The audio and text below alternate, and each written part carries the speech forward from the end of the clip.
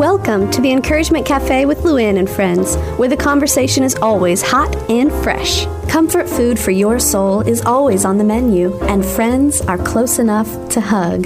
Pull up a chair. We've been waiting just for you.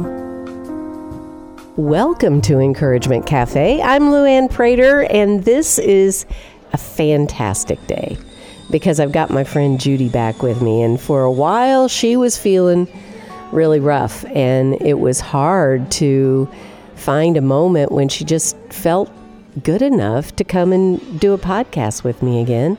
And so I'm just tickled pink that she's back in my home and we're sitting here doing this podcast talking about something that recently happened, and I am over the moon excited for her.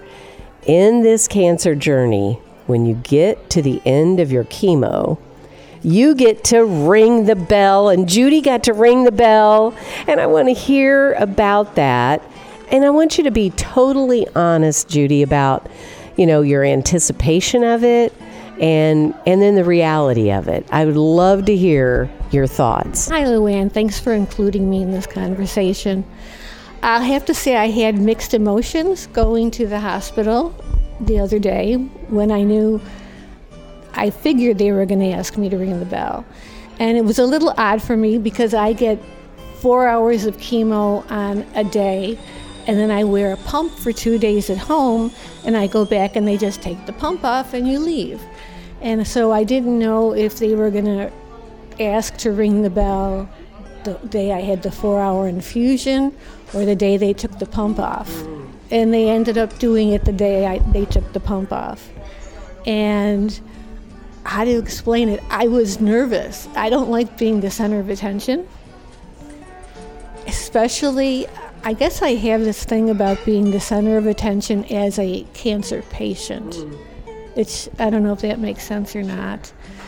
But anyway, so they were very efficient that day, more efficient than normal, and they got that pump off me really quickly. And I've been there when the bell has rung, and everybody gets all excited and cheers from wherever you are that you can hear it. And I know it takes them a while usually to gather up nurses and everything else. Well, they were all waiting. They must not have had a busy day. So they were all waiting by the bell. And it was exciting, a little cathartic, and a little scary, because for almost a year, I've been a cancer patient undergoing treatment, and now I don't know where to classify myself. I can't say I'm cancer-free, because we never know. I mean, actually, nobody could say that probably. But now I'm I'll call it a cancer survivor for now, undergoing monitoring, which will be like every 6 weeks for different things, for 2 years, and then they spread it out a little bit more. And so when you're not doing anything to stop the cancer, you have to convince yourself that it really is gone. Mm-hmm. And I haven't quite gotten there yet. But I rang the bell, and I found myself laughing, and they took a couple of pictures that were terrible. And, everybody was cheering, and it was nice. It was very nice to be acknowledged with that. And then it's a short walk from there to the elevator. And we went to the elevator, and my husband was all excited, and I was kind of quiet. And by the time we got inside the elevator, the tears started. I don't know whether it was relief or what it was. I haven't cried in over a year. And I've been bottling everything up. I probably could do with a good cry. But I held that back, and I told him the only other time I felt that way was when I was discharged after my surgery, when I was waiting for the valet car to pull up. I'm standing outside there, and the tears just kind of started but then I stuffed them back down. It's got to be happiness, relief, fear, all of it all in one. But they do their best to make it a celebration, and I'm trying to remember that, and not think about other things, which I'm still kind of struggling with. Yeah, so that was that for now. I just don't understand. I guess I don't understand why I couldn't just flip a switch and go from being a cancer patient to just go back to my old life. That's what I would love to do. But I'm going to get there. I think it's just going to take a transition time. Well, I love the way you ended that. I'm going to get there. I think that's the key. We've got to keep looking out ahead of where we are right now. It's interesting to hear all the emotions. And it is an emotional roller coaster, this whole ride. And so many people have come to me and said, well, I'm a survivor, and you'll get through this. And it's been 5 years for me, or it's been 10 years for me. And so that gives me hope that there is light at the end of this crazy tunnel we're in right now. But one of the things that has been brought to my mind lately is, I don't know if you have ever heard her name, Corrie ten Boom. She was living in Germany during World War II, and she and her father and sister were watchmakers. And they hid a lot of the Jewish people to try to save them, and they were caught and sent to a concentration camp, and she was the only one of her family that survived. So when she came to America, she was alone and trying to figure things out. She was living at the Y, and then her time was up. You could only stay there for a certain amount of time, and her time was coming due. And she went to the desk, and they said, "Where do you want us to forward your mail?" And she said, "I don't know. I don't have a home yet, but I know God's going to provide it for me."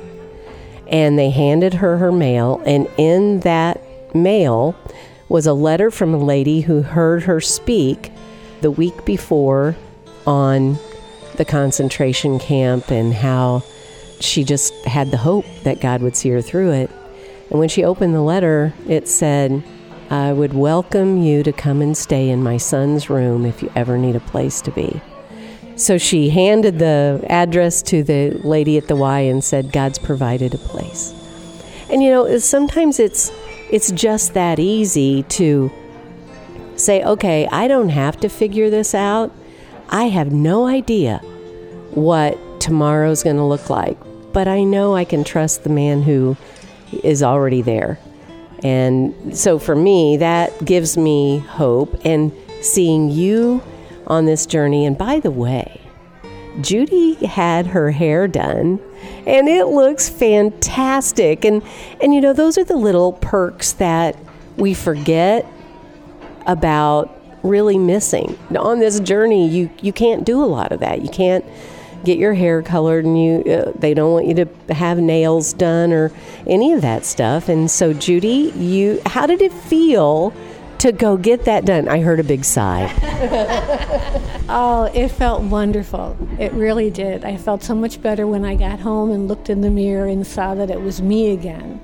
Yeah, because of the chemo's action on your hair follicles, they told me no coloring your hair while you're in chemo. And so after I finished the last one, I talked to one of the PAs, and she said, "If you want to go get your hair done, you go get your hair done." So, and my stylist worked with me too, so it wouldn't affect, I won't have hair falling out and stuff like that. But so I had gray hair pretty much down to my ears after almost a year.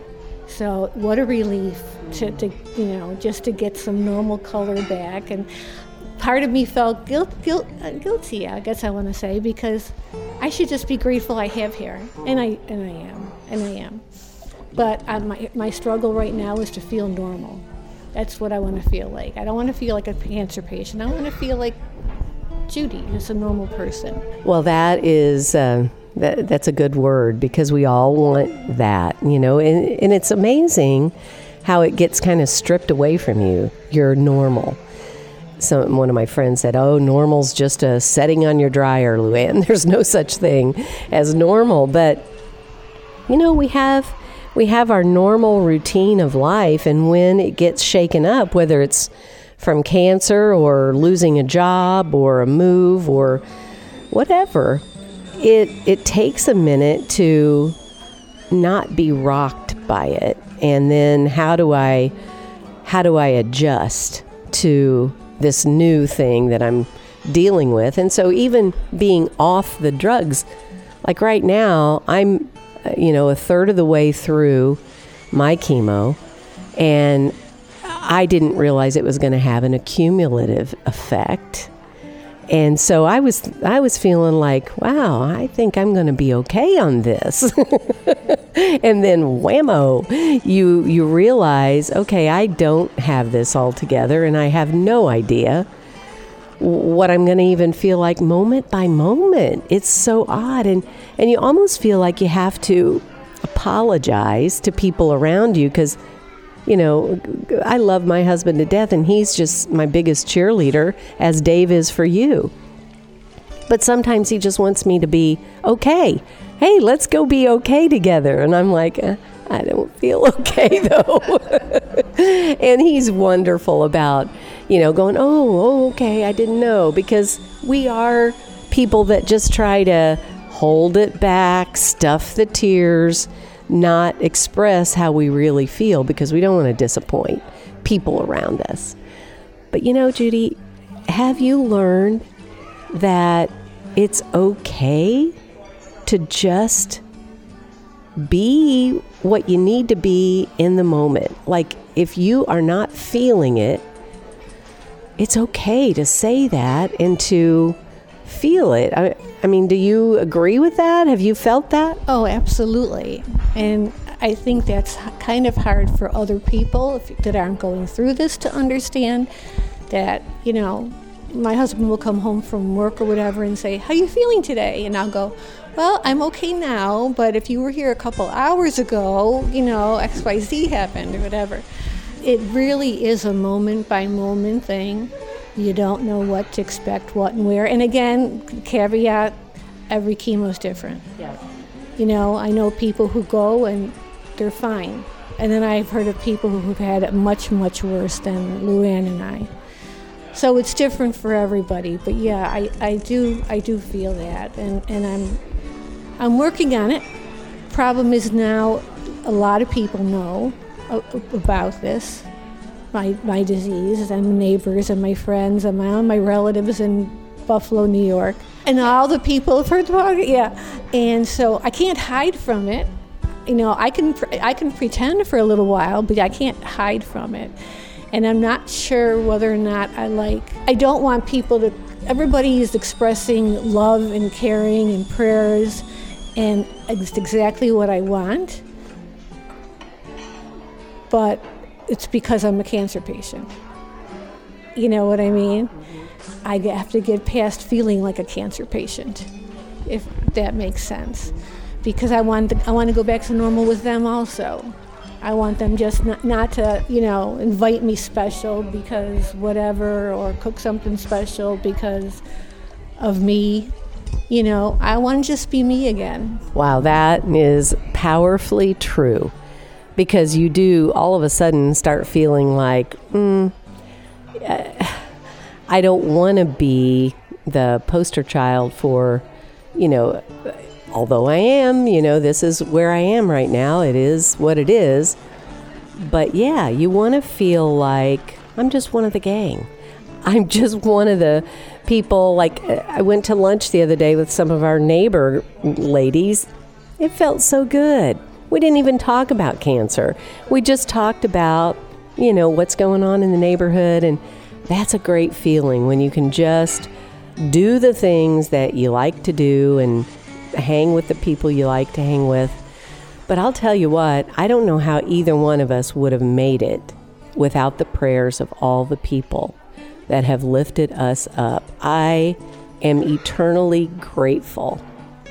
And there have been many, many then that I've had the opportunity to pray with that have gotten the news after me, just like I got my news after you. It's like a train, really. You know, we're all just kind of latching on to the person ahead of us and saying, hey, do you have a word of hope?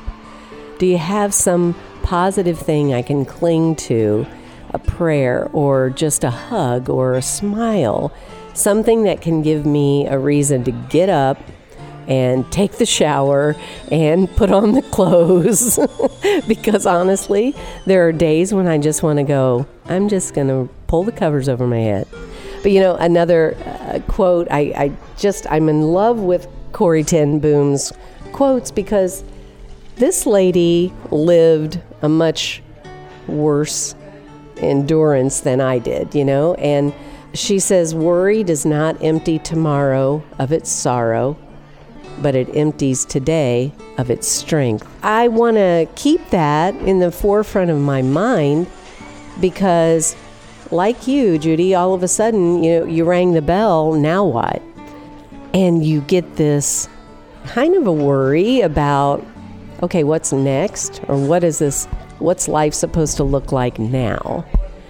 And so what's your biggest concern? We won't call it a worry, we'll call it a concern. What's your biggest concern right now? My biggest concern right now is how long this surgery and chemo are going to be successful. Whether, of course, like any other cancer patient, is it going to show up somewhere else? And I mean, I've heard crazy things like somebody makes it through colon cancer and 2 years later now they have breast cancer, and they're not related, but here we go again, you know? And honestly, having been through the treatment once, at least a certain treatment, that would be my hardest thing, would be to have to go back for more chemo. You know, I mean, that would be my time to cry probably, you know.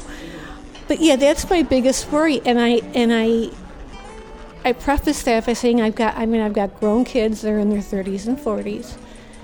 My son is fine. My daughter needs me when she has a disaster come, you know. And don't laugh, I'm a dog and cat person. I've got a 14-year-old dog, so I was actually praying yesterday that I outlive the dog because she's so dependent on me. And I've got a young cat that thinks I'm her real mother. It's pathetic and it's adorable, and she only makes noises like little crying noises, and she's afraid of Dave. And he had told me once if something happened to me, he'd have to get rid of her. And that's a big fear for me. You know, like, I feel a responsibility. I know Dave will be fine. I know my son will be fine. My daughter eventually will be fine. And it sounds like my putting too much weight on these animals. But they need me. I'm at a point now where they, you know, I don't have little kids. I don't have little grandkids. But these two need me. So I promised the little kitten yesterday that I'm going to do everything I can to be there for her. I mean, and what can you do? I think I'm going to start by eating healthy, because that's what my oncologist always stressed from day one. Fruits, vegetables, proteins. Eat healthy, have good remember the perky? This was a different doctor, but have a good attitude, be positive, live your life. And I noticed today I feel better than yesterday, because yesterday I had some chicken for dinner, and I hadn't had protein in a couple of days, and not intentionally. It's just like, well, there was leftover pizza or whatever, but there was no protein in sight, you know. And carbs I got to cut back on. And luckily my sweet tooth went away with all this change in diet. And, you know, you hear things like, one of the nurses told me that sugar feeds cancer, and I've read that also. it's not hard for me to give up the sweets and stuff. Somehow I have to convince my husband, who does the grocery shopping, to stop trying to buy me sweet things. He thinks he's doing me a favor, Maybe he's just trying to kill me off. I'm not quite sure. He could be tired of me, So that could be it. But that's my fear: is living a decent life and making the best of it, and for as long as I got. And I keep thinking 5 years. I want 5 years. So, and because you know what? For my cancer, you don't hear statistics about survival. You hear 75% don't survive the first year. So already I'm blessed. Yes. But you don't hear, and then 20%, make it to 10 years or whatever. You really don't hear that. So I got to live every day. Yes. And you are doing a much better job of it than I am. Oh, I have my moments. Dwight will tell you I have my moments. But, I have the 10 grandkids, and it rolls around in my mind. Like, think about our life. Do you remember, or did you ever know anything about your grandparents' parents? Probably not. Not much. And I did know my grandmother's mother, and she lived with us for a while when I was very small, when she broke her hip, and she was so dear to me. I loved her to pieces. But other than her, I don't really remember that much about people that came before me in my family, like that age group, that generation. So when you think about life in that context, okay, 50 years from now, nobody's going to remember us. They're going to, they're going to have their own lives. Somebody else is going to live in our homes. Somebody else is going to be auctioning off our things. And we will be a memory for a while with our kids and our grandkids, and then it's done. And that's going to happen to every single one of us. So what I'm trying to just squeeze out of that knowledge is make the most of now. Make the most of this day. I'm just not going to worry about tomorrow. We have plans to go to Italy in the spring, and I am not changing those plans. We'll see if it happens, but I'm going full speed ahead as if it's all going to be okay, because I want to make sure that I don't waste a day. And I mean that by some of the most impactful things that my great-grandmother did was just spend time with me and make me laugh. And I remember when she was repairing that hip that was broken and sitting in the rocker, here I was 4 years old, 5 years old, she would have me sit beside her in the chair, and she'd say, "Mom, me and this baby need a Pepsi."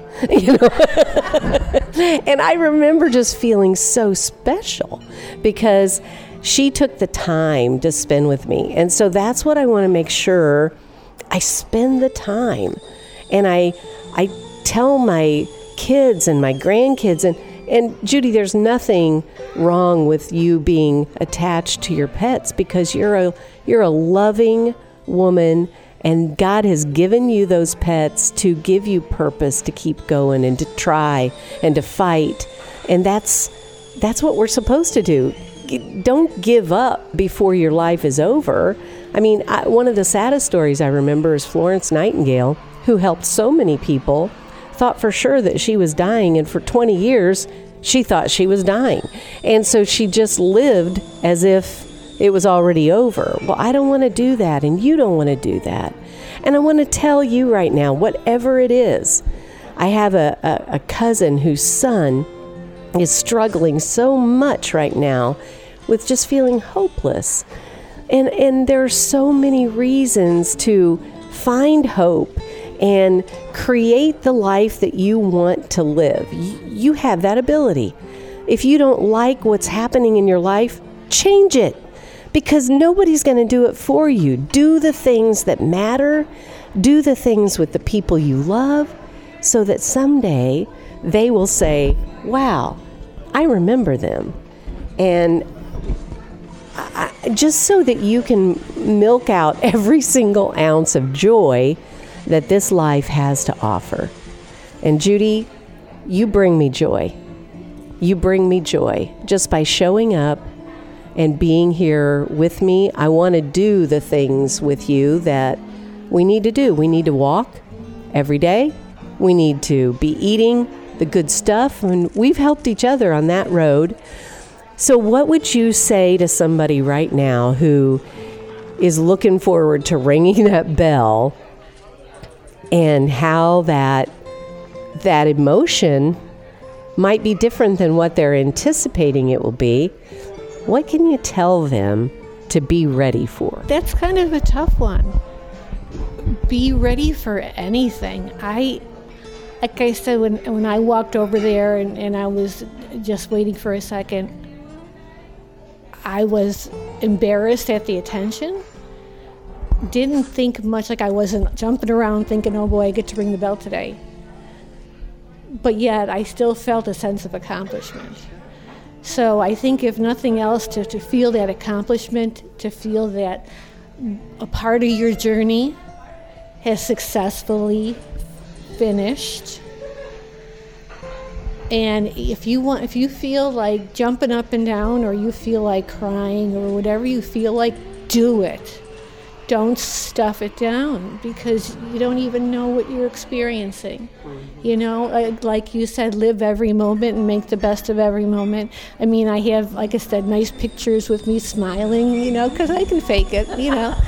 Yeah, expect anything. And hopefully, for the majority of people, it's cathartic. It's like, you know, I did it, yay me, you know, yay my spouse or whoever got me through this, and thank God for helping me survive this and all the crazy side effects, and for the doctors who came up with these formulas and these drugs, and their diligence in making sure you got the best treatment possible. So expect the most and feel it. Don't stuff it down, feel it. Okay, so that is the word of the day. Just feel it and grab the moment of every single minute that you have on this earth and enjoy your life. Because none of us know how long we have, right? So right now, I just want to end this in prayer and thanksgiving for my friend and what she's been through. I've watched her, and she has been just a great model for me. God, thank you for Judy, and thank you for her witness of how she has leaned on you, and she's so transparent and honest with how she feels. And Lord, I pray that you will give her continued success, and that every day her body would start feeling a little bit more normal. And Lord, for anyone who's on this journey with us, or a different journey, maybe it's another circumstance that has nothing to do with cancer, but they need hope for the future, I pray that you would give them purpose and a reason to get up and keep going. Because God, you gave us this life to live fully and abundantly. And we give you thanks for that. And Lord, we will always share how you make a difference in this world through us. And we thank you for trusting us with that. So will you be the one and only who takes us to the end of this journey with hope? We pray in Jesus' name. Amen. Thanks for joining us today at Encouragement Cafe with Luann and Friends, where women gather, friends laugh, and hearts mend. Let's continue our conversation. Hop online when you get a chance to sit down and breathe at encouragementcafe.com. Remember, this is God's ministry, so we ask for your prayers as we reach out to women in Jesus' name. We'll see you back here next week, where we fill you up one cup at a time.